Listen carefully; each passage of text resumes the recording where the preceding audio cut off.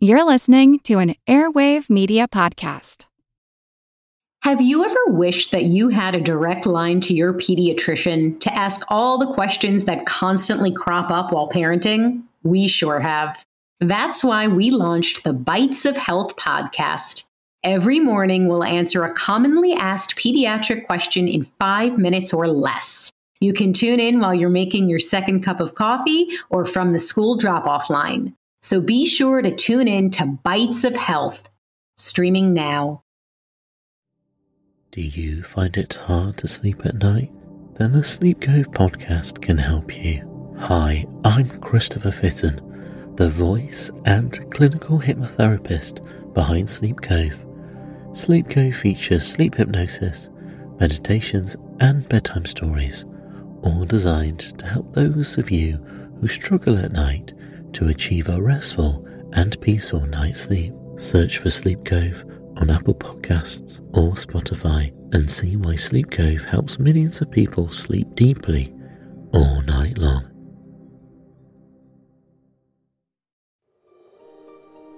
Welcome to our new listeners joining us for a mindful moment. And if you're a subscriber, welcome back. We're very grateful to spend this time with you. While most of us feel we're doing pretty well just to survive these days, we want you to thrive. We want to help you tap into your full potential, and that starts with a foundation in mindfulness. Mindfulness improves your mental, emotional, and physical well-being. The key to becoming more mindful is simply practice. We hope this podcast will provide you with knowledge, inspiration, and motivation. You can live a better life, and we'll help you discover how along the way. So let's get started.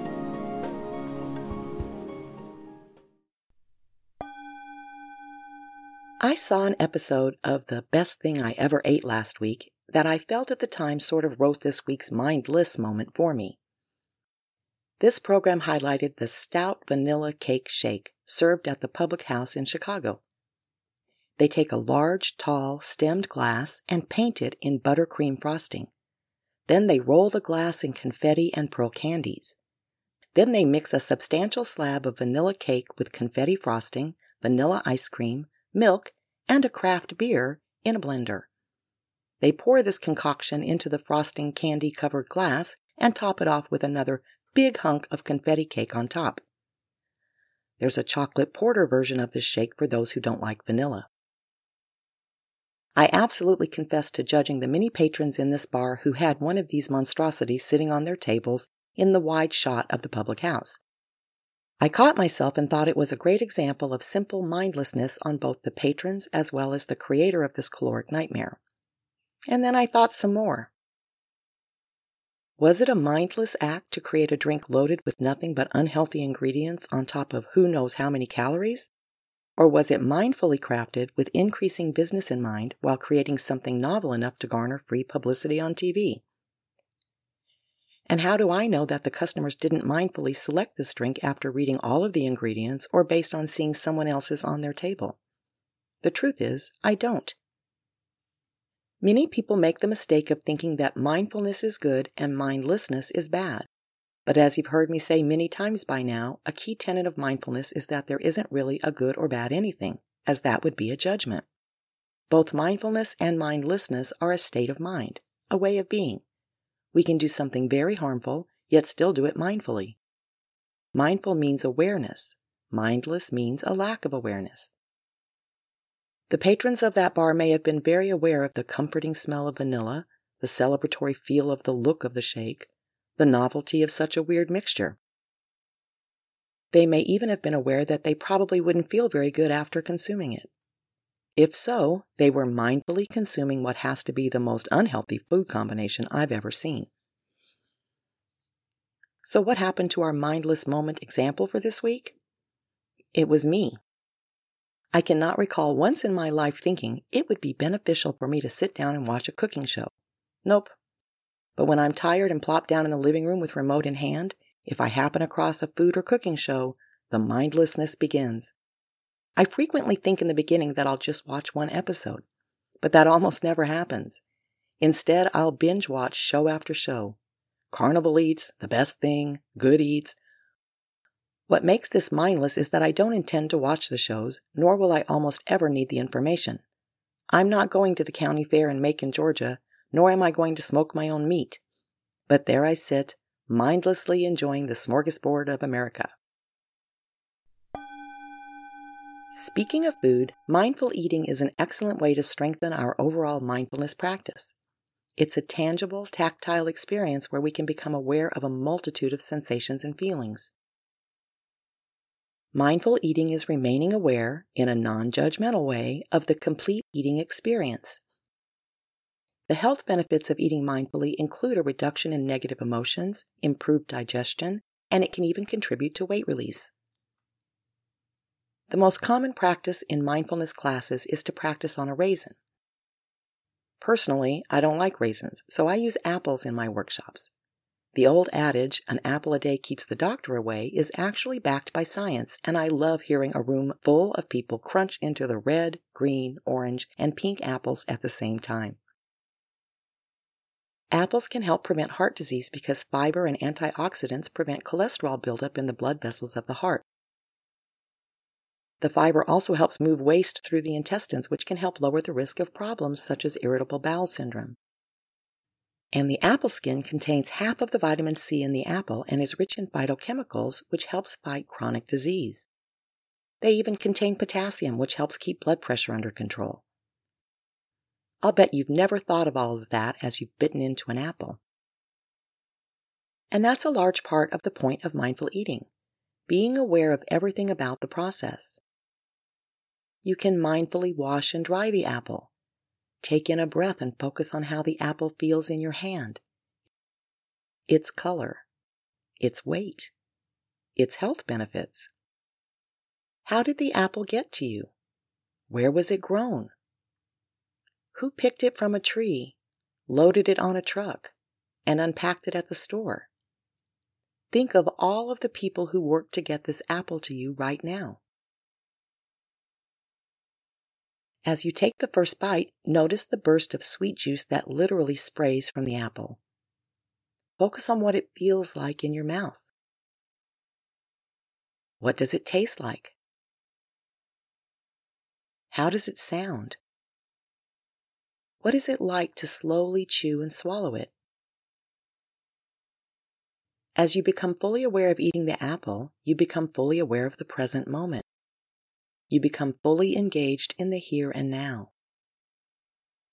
Are you craving an apple right now?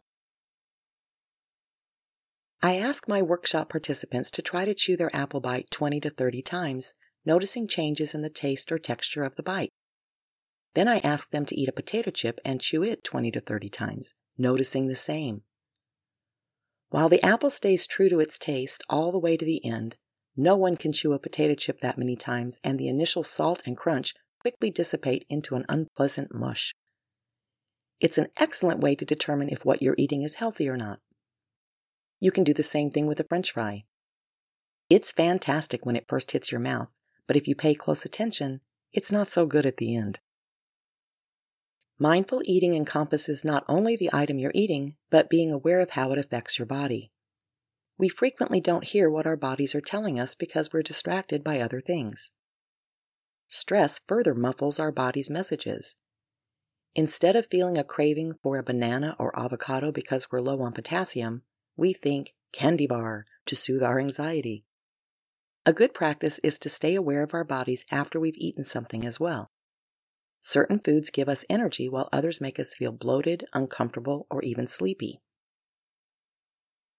Food triggers are another area where mindful eating can be beneficial. Before you eat your next bite of anything, pause and consider why you're eating it. What prompted you to do so? Did you see the food and then want to eat it? Or did you smell the food and that prompted a craving? Was your stomach growling to indicate actual hunger? Did you feel upset, anxious, or sad and then decide you wanted that item?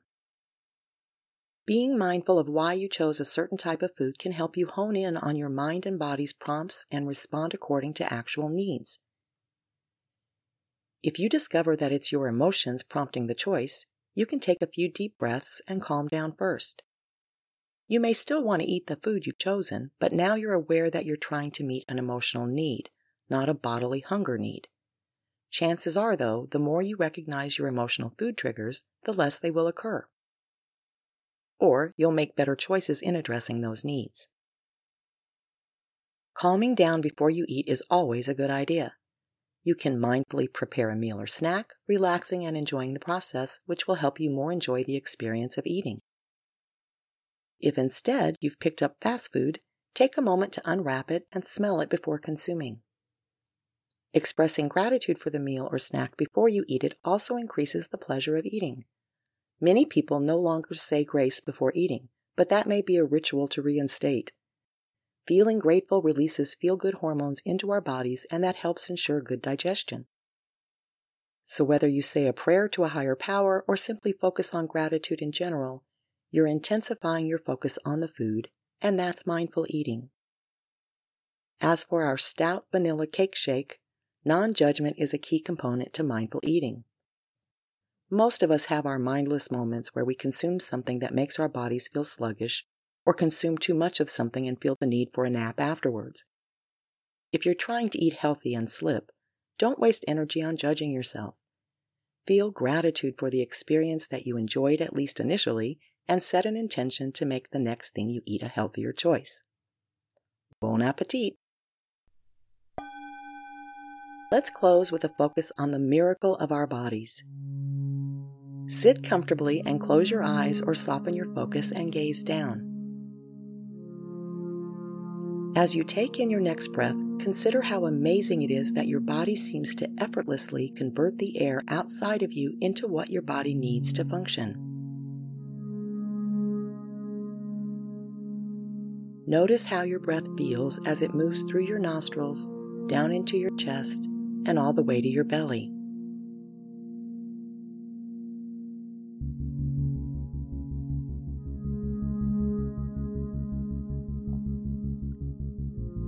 Consider all of the automatic functions in your body.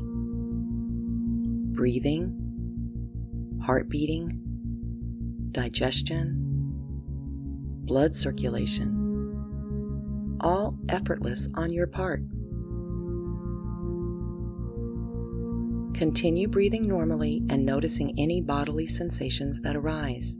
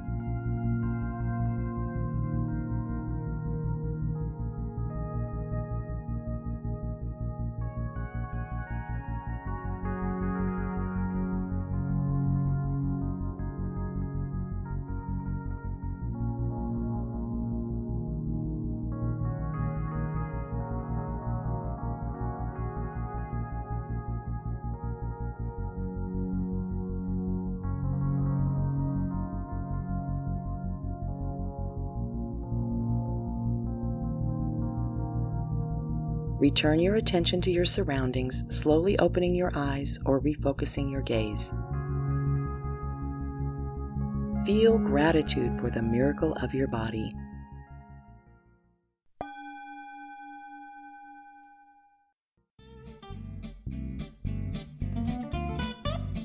Life offers too many rich opportunities to just survive it. Our intention is to support you in thriving through a life of purpose and meaning. Until next time, remember to be mindful. Be sure to join us next week to discover what type of mindset you have. It makes all of the difference between engaging in life versus just surviving it. If you have questions or comments, email us at info@worktoliveproductions. Please subscribe to A Mindful Moment with Teresa McKee on Apple Podcasts, Spotify, or your other favorite podcast outlets. We'd also truly appreciate you taking a few seconds to rate this podcast so that others can find us. Follow us on social media at Work to Live. A Mindful Moment is hosted and produced by Teresa McKee. The Spanish version is translated and recorded by Paola Tile. Intro music, Retreat, by Jason Farnham. Outro music, Morning Stroll, by Josh Kirsch, Media Right Productions. Meditation music, Oxygen Garden, by Chris Zabriskie. This podcast is produced by Work to Live Productions. Thank you for tuning in.